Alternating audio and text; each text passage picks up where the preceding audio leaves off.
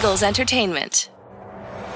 Anything that moves, I don't care who it is. Let's go. Give me everything you got. Play fast, play hard. Let's beat these boys tonight in their house. It's party time. It's party time. Hey, here we go. Touchdown! You are listening to the Eagle Eye in the Sky podcast. Now here's your host, Fran Duffy. That's right, another day, and we're breaking down the tape of a loss as the Eagle Eye in the Sky podcast continues. I'm Fran Duffy, and as always, I think we've got a great show for you here on episode number 482. At the top of today's show, we've got Chalk Talk, where I chat with Greg Cosell from NFL Films to talk about what went right and what went wrong in the loss against the New York Jets in Week 6. Who on defense continues to shine? We're going to talk through that as well. Before we get into our Sunday Night Football preview against the Miami Dolphins, a lot to chew on for that matchup coming up at Lincoln Financial Field this week. Now, before we get there, a couple things I want to make sure we hit on. As always, head over to Apple Podcasts, rate, review, subscribe. You know the spiel by now. Also, be sure to check out the All 22 review. A bunch of the plays that Greg and I break down here tonight in this podcast, I break down from a video side over in the All 22 review. So you want to go make sure you check that out on the Eagles YouTube page. That'll be this week on the Eagles YouTube page. As always, jumping in on a handful of those breakdowns. Now, that said, let's get into it with Greg. It's time now for Chalk Talk. Let's get down to business. It's time for Chalk Talk.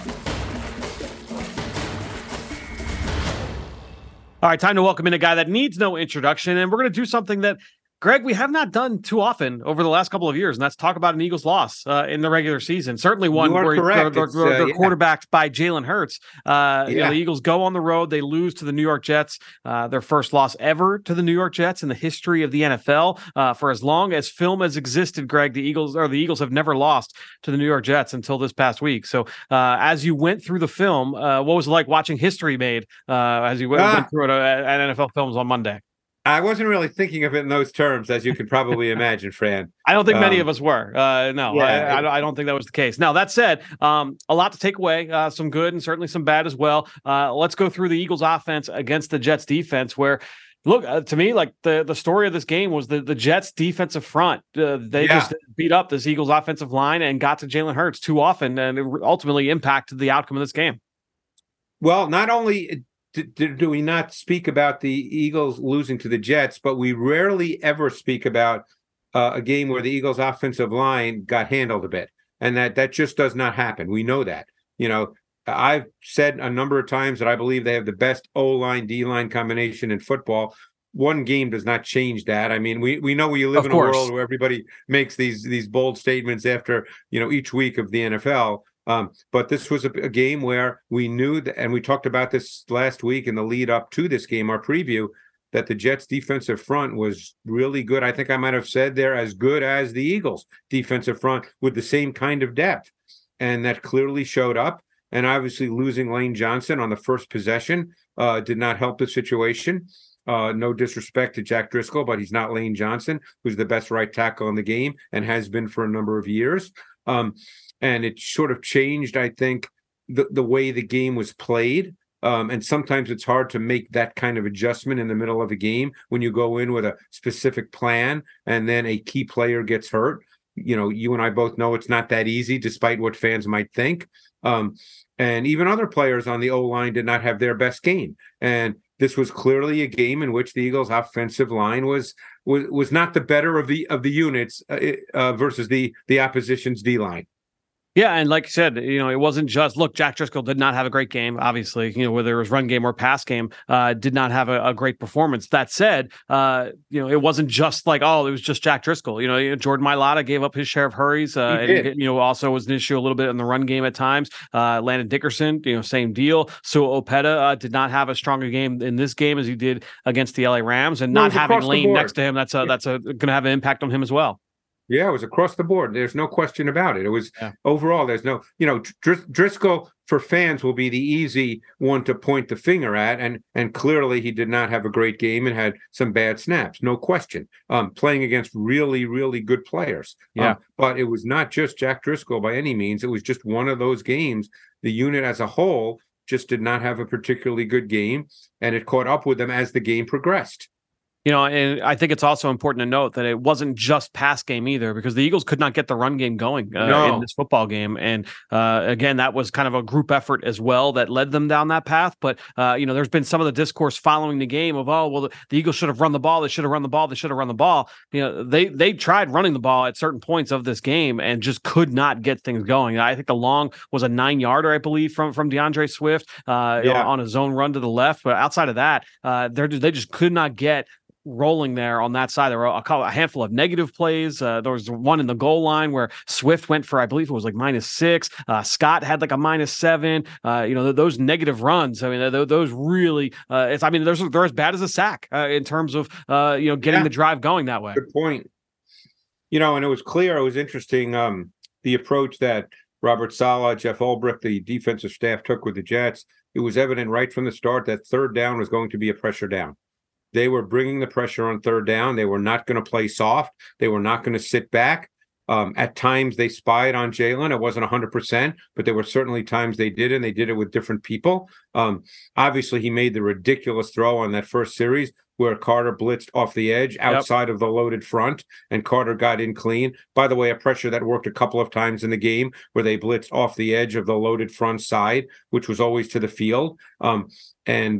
This particular play, Jalen made an unbelievable throw, probably one of the better throws we've seen this season, where he has someone hanging on him, and he just threw an absolute strike to Brown.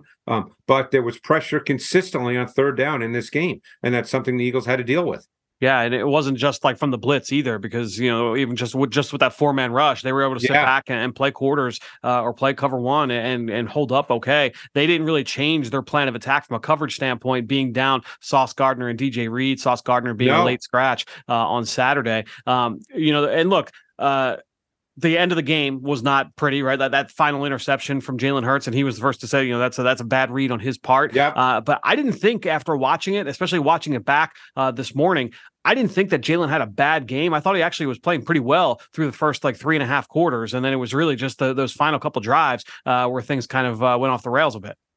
I would agree with that. It's funny. You watch a game and you automatically assume, because they scored 14 points, that the quarterback had a bad game. I did not think that was the case at all. I didn't think Jalen played badly. Obviously the fourth quarter, there were some misses. Only he could tell you what he saw. I mean, I have a theory as to what happened on that final interception. They slid the line to the left because earlier in the game, the Jets had shown that exact same pressure with both linebackers and the safety Adams. And my guess is, again, I'm just guessing. Okay. But again, you watch tape and sometimes you see things. You might have seen it the exact same way. So they saw Williams, Mosley, and Adams in the same position, essentially, they were on a previous pressure in the game. And maybe they felt that's where the pressure was going to come from. And I think they slid the line that way. And who knows? Again, I'm not in Jalen's head, but maybe he just believed that Adams was not going to be a coverage player. Because the one thing we know is we do not see Jalen Hurts make those kinds of throws. Look, the other interceptions, those were fluky. But he does not make those kinds of throws. So I'm just wondering if that's what happened, Fran. I don't know if you have a thought on that, but that's what struck me when I watched that play, that they had seen the exact same pressure. And so they slid the line left. The pressure came from the other side, and I think he just hurried himself because he didn't expect, he knew he had to hurry himself because he knew he had the back on the defensive end, because of the way the line was going to slide based on the protection call. And he knew that as good a blocker as Gainwell is, he's still on a defensive end, and that's not the matchup you're looking for. So I think he knew he had to increase his tempo, and I think he hurried himself, and he just never picked up Adams.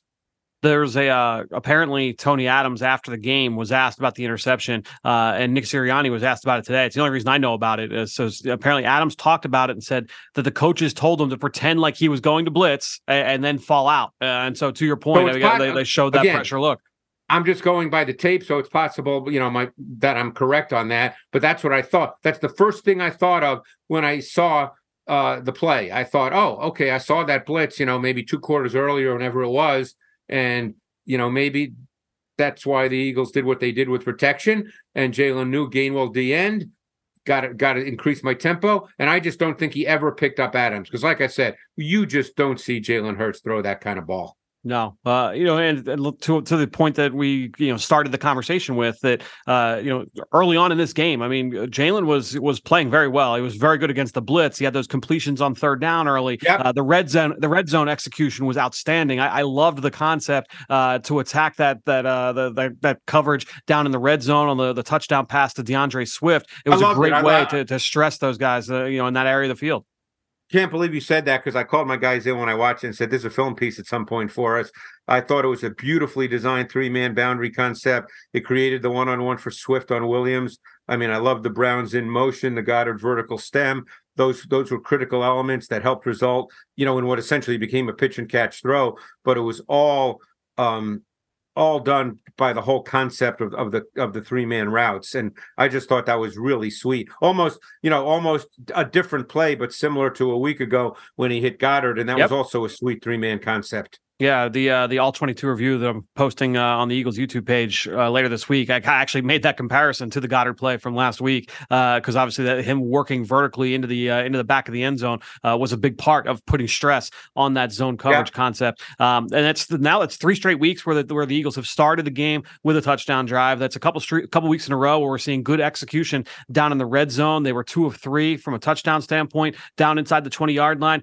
Really, the issue in this game, I mean, because that touchdown, those were their final points of the entire game. It came in the second quarter. Obviously, you have all these turnovers, but as you mentioned, just kind of fluky, right? I mean, there was an outstanding play by Jermaine Johnson on the screen pass to Dallas Goedert. That creates the pick by Quinnen Williams. You have the DeAndre Swift fumble. You have Jalen Hurts getting his arm hit on the interception that happened down on the right flat. That looked like it was getting ready to go to a big gain to Devontae. So it was just kind of a weird game where the things did not bounce their way offensively. Actually, it's funny you say that, because that may have been the play. As I'm thinking back, the Quinnen Williams interception, which resulted from Johnson, that may have been the play, and it wasn't Adams, it was Whitehead, where they blitzed both linebackers and safety Whitehead coming through the boundary through the A, B, and C gaps. And the Eagles had the tight end screen called, and Hurts hit Goddard, but Johnson from the loaded front side, which was opposite the screen, I mean, the way he popped, he ran out. I mean, that was, first of all, that kid plays incredibly hard,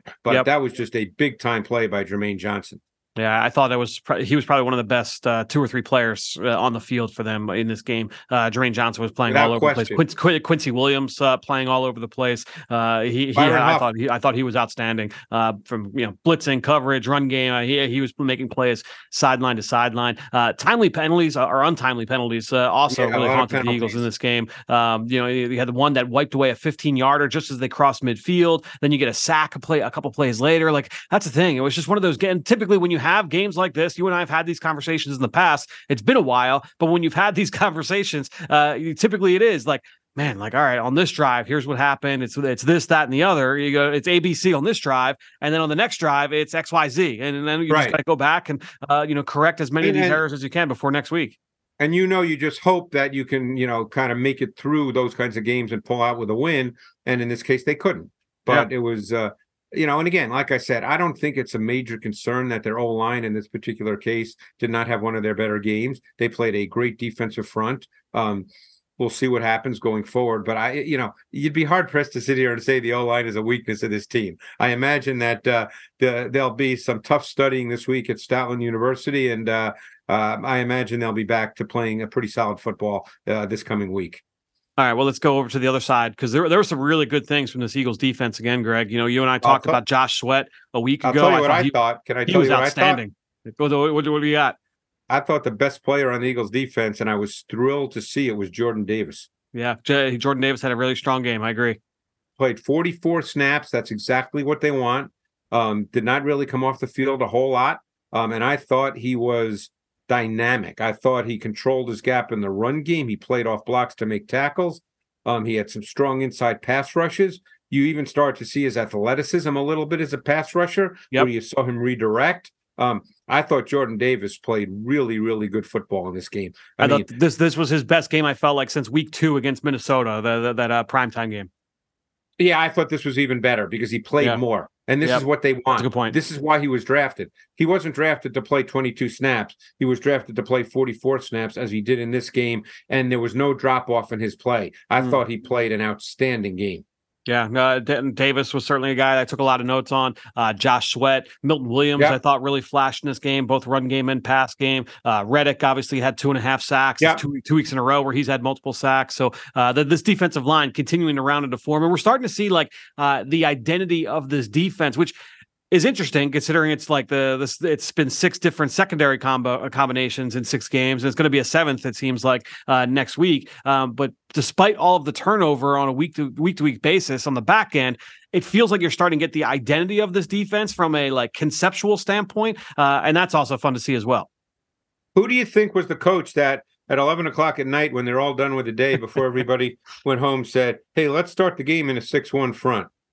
Yeah, that was so. Let's talk through that a little bit. And you talked last week. You said, look, more than any other game this season, the Eagles are playing an opponent that will need to be able to run the ball. And I think the Eagles defense knew that coming in, right? They said, look, they're going to want to try and run the ball. They came out in a base defense look with only 4 DBs on the field, but with 4 defensive tackles, 2 defensive ends, and 1 solo linebacker, Nicholas Morrow. A really interesting look that was effective. And they only did it. They only did it at the beginning. They didn't come back to it, which was interesting. That's why I said, hey, somebody said, hey, let's do this, which was actually a good idea against this team, because in a 6-1 front, you're gapped out with your front 7, and then your safeties add in as free hitters, and it worked out perfectly. There was a play where they ate up all gaps, and then the safeties. Edmonds added in as a free hitter for Hall with no gain, with help from Jordan Davis. It worked out exactly the way they wanted, and I kept expecting to see it again, and they never did it again after maybe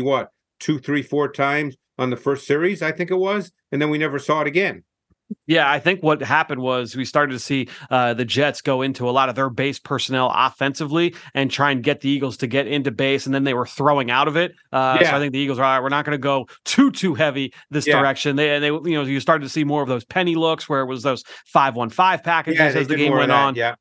So it felt like that might have been just the adjustment. It was like, all right, let's not get too crazy with how we're trying to match up to some of these looks. But it was an interesting concept because obviously take away the Jets' run game, make the play caller have to call passes. Essentially, that's what you're trying to do. It's easy to say make Wilson beat you, but it's make the play caller have to call passes because you're gapped out. There's no free gaps in the run game, so you're gapped out. So, you're in a sense making the play caller have to call passes. Yeah, and essentially, when you say gapped out, just for our listeners, essentially that's you're creating one-on-ones, and you're going to have the extra hat at the end of the day. So there's no open gaps. Yes, you've covered every single gap, and then it allows your safeties to basically be free hitters because all the gaps are taken up, so they can just add in wherever they need to add in.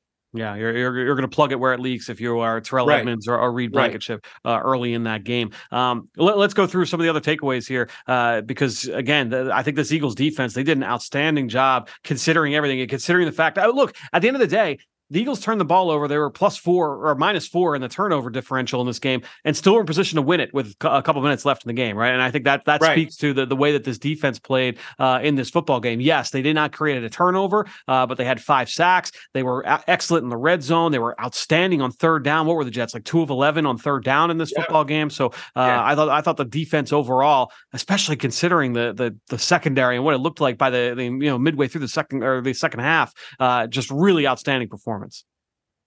Yeah, the main thing was that the Jets did not turn the ball over. I mean, I thought Wilson made a couple of throws that were important. Clearly Wilson is not quite ready yet to go through, progression reads, but he played smart football. He took checkdowns when they were there. He did make a really good read on 3rd and 7 later in the third quarter when the Eagles sort of dropped down when Wilson was number 3 to trips. And they bracketed him, with the backside safety, and he went to Lazard, which was the right hit. Lazard. That was their first third down conversion of the day. Yeah, but that it seemed simple, but it was the right read with precise execution. But the key was that he didn't turn it over. That was the thing. They didn't really need Wilson.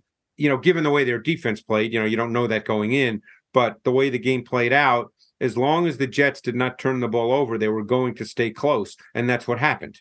Yeah.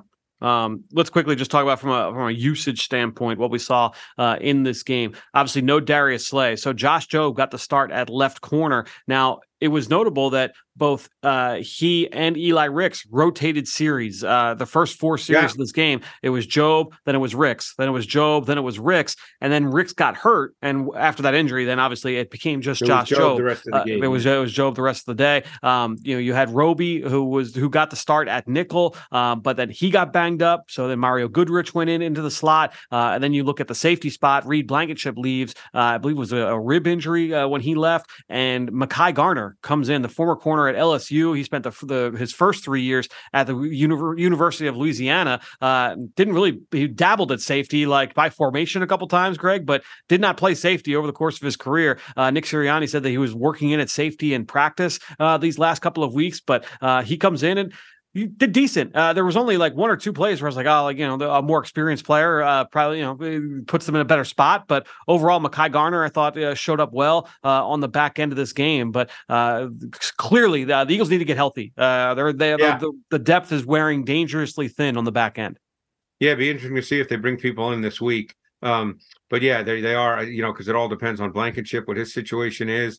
We just don't know at this point. Evans is on IR, so he has to miss 3 more games. 3 more. Yep. So you hope Sidney Brown is close.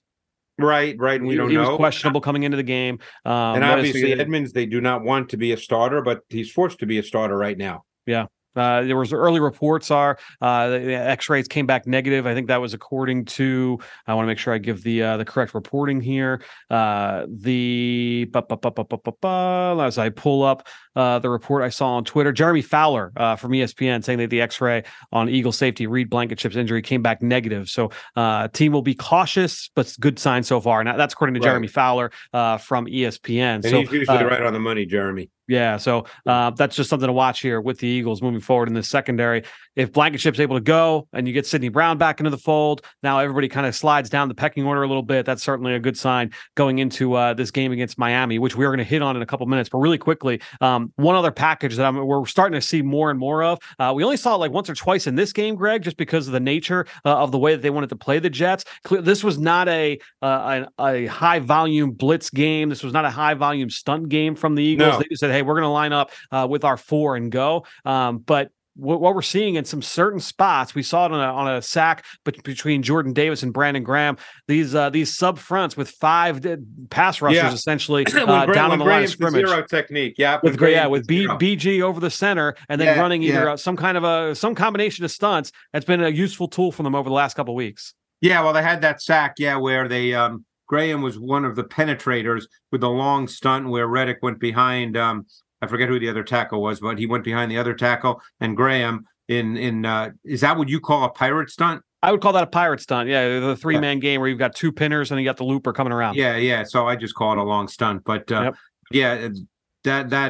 Graham was in on the sack as a penetrator, or a pinner to use your term, and then Jordan Davis just drove back the left guard Tomlinson right into the pocket. Yeah, no, it's we've seen that over the last few weeks. The Eagles have dipped into that. It's been all kinds of different combinations. We've seen Jalen Carter and Nolan Smith in there. We've seen all these guys kind of used in. It's a good front, certainly in those kind of 3rd and long situations.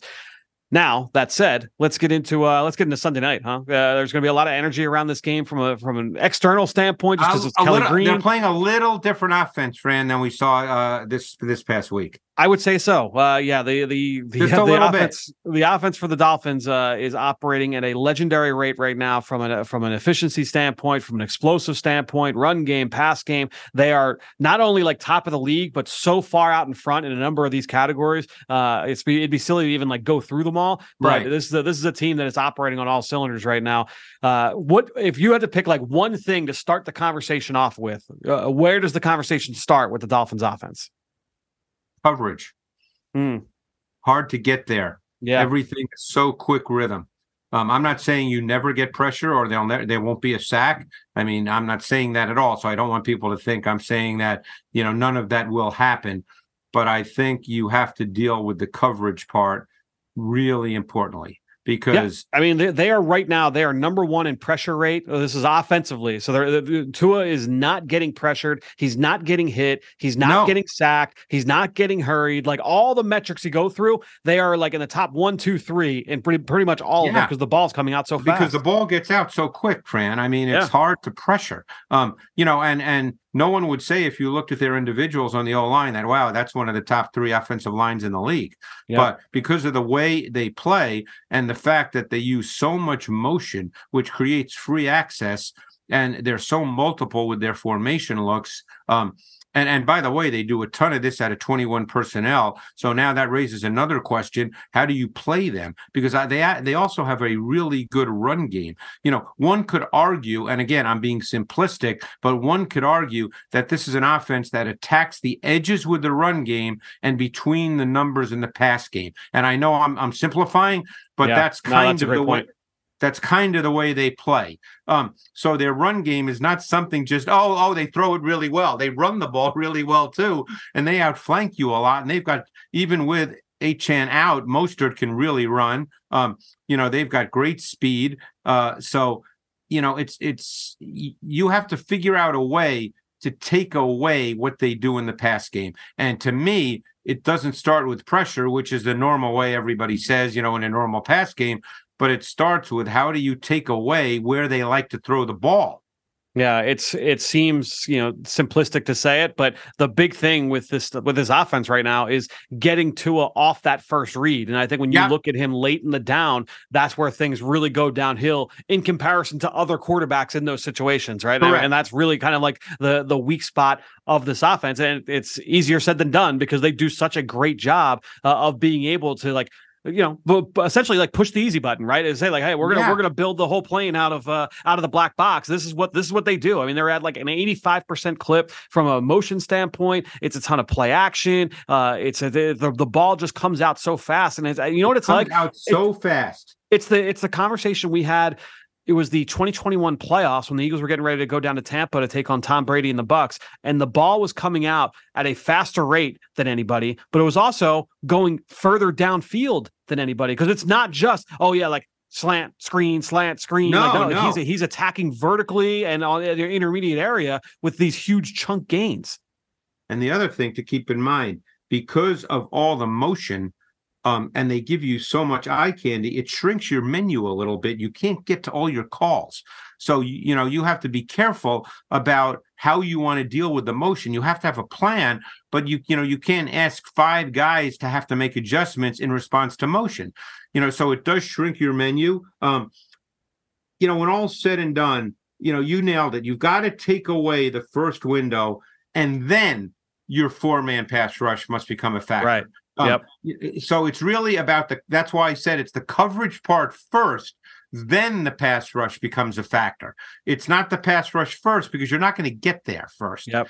So if that first window is available, it's, he's going to throw it. And boy, do they use motion. I mean, you mentioned it, what the motion rate is. It's the highest in the NFL. There's probably 6, 7, 8 different kinds of motion. It's all geared to free access. I mean, when Tyreek Hill or Jalen Waddle is sprinting off the line of scrimmage, I mean, that is a tough deal. And, we talked about it a couple weeks ago with the LA Rams, and the Rams currently are number 2 in motion and first in bunch. The Dolphins are number 1 in motion and number 2 in bunch. So there's a lot of the same conversations that we had going into that matchup, where we said, hey, you know what, like they do these motions where they put a guy, let's say he starts on the left, and then Tyreek Hill, it's a 3-by-1 set to start, but then he comes in motion. Now it becomes 2-by-2. All of your rules change, but now instead of it being Puka Nacua coming in motion, who, is a 4.6 guy, you've got 4.2 speed, whether it's Waddle or Tyreek Hill coming in motion and hitting the secondary with free access at full speed. It's a lot to handle, both mentally and physically. And that's the tough part about it, with all the new faces in the secondary for the Eagles. And a back who's a 4.25 guy or a 4.3 guy. Mostert, yep. And the issue for the Eagles is, because of the safety position, even if Blankenship can play, and we don't know that as you and I speak now, but even if he can play, these guys don't have a lot of experience together. So, you can't do a lot of safety rotation, because, you talk about, let's say, a team like the Bills that have faced the Dolphins, when they're playing with Poyer and Hyde, or even with one of those guys, you're dealing with veterans. I mean, when the Bills beat them a few weeks ago, I think Poyer didn't play, but Hyde's a veteran. But when you play with teams like that have veteran safeties, you can create a little doubt with your safety rotation. You got to be a little careful with that when you don't have safeties that are, not used to playing together. And then you to mention the run game as well, and that's where like the shell game continues. I mean, it's like if you go to Lincoln Financial Field and they up on the big boards, they do the thing with the 3 helmets and the ice cream cone is underneath helmet 1, and then they shift everything around. Now where is it? That's what it's like. Watching this run game, all the different motions and the misdirection elements, the offensive line pulling one way, the ball's going back the other. Fake lead pullers, like there's all kinds of things that they work in, and it's all with making. Creating as much space as possible for their playmakers. Yeah, and they count on the fact that you're going to have to simplify everything you do, as I said, that you do have to shrink your menu. So they kind of feel like they know what they're getting. Yeah. And, and it's just, no, I mean, it may not be fun for Eagles fans this week, but it's a very fun offense to watch. Let's go to the other side. The Vic Fangio defense being led here down with the Dolphins. They've had some injuries as well. But this is a team that is starting to get healthy, and they can get after you just as well as the Eagles can. It's a different looking front. But let me ask you this question actually. When you think of a Vic Fangio defense, because I think a lot of our listeners would say, all right, he's one of the most well-respected defensive minds in the NFL. When you think of Vic Fangio, what is it that you think of from like the identity of this defense? Well, I think that has changed, but I think most people immediately think that everything starts with a quarter structure, 4 across structure, which is true to some extent, but not. I don't think it's as true as everybody thinks it is, as he's evolved over time. Would you say that's a fair statement? I think that's fair. Yeah.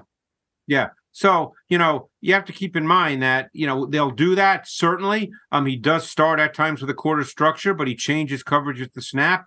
You will see a lot of what we call cover 6, which is halves to the boundary and quarters to the field. You'll see a lot of cover 8, which is halves to the field and quarters to the boundary. But on third down, their higher tendency has been single high. They play cover 1 and cover 3. And Holland is almost always the post safety with Elliott, down, as the tight end matchup, or if it's zone, he's a hook defender. But they've had a good mix this year of man and zone.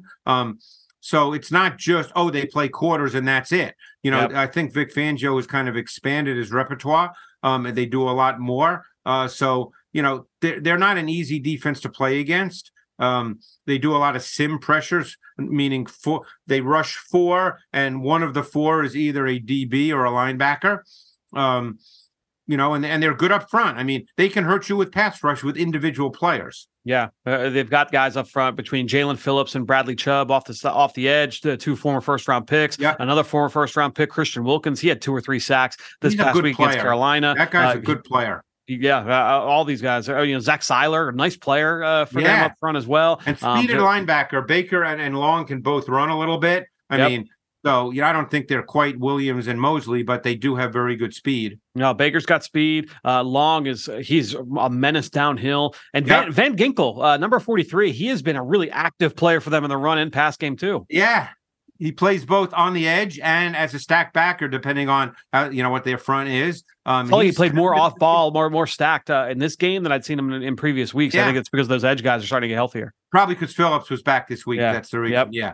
But as you mentioned, Phillips and Chubb can both win one-on-one matchups, which brings us back to the point about how the Eagles will handle that with Jack Driscoll. Assuming it's Jack Driscoll, we have no idea. You and I both know Lane Johnson is just a man, and he could be out there this week. But if he's not, we'll see how the Eagles handle it, because Phillips will work against Driscoll. Real quickly, just because you mentioned a couple of those guys in that secondary, Javon Holland really stands out. This is a guy I think is going to be one of the best safeties in football when it's all said and done. Rangy playmaker. You mentioned how often he's playing in the post. And then Xavier Howard, he's been one of the best corners in football for a long time as well.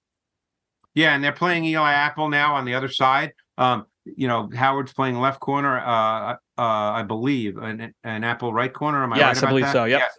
And Kohu's in the slot where although Kohu in their base played outside and Apple was not in the game this week. So we'll see. I don't think Kohu's real good outside. I think he's actually pretty good in the slot, but he's not an outside corner.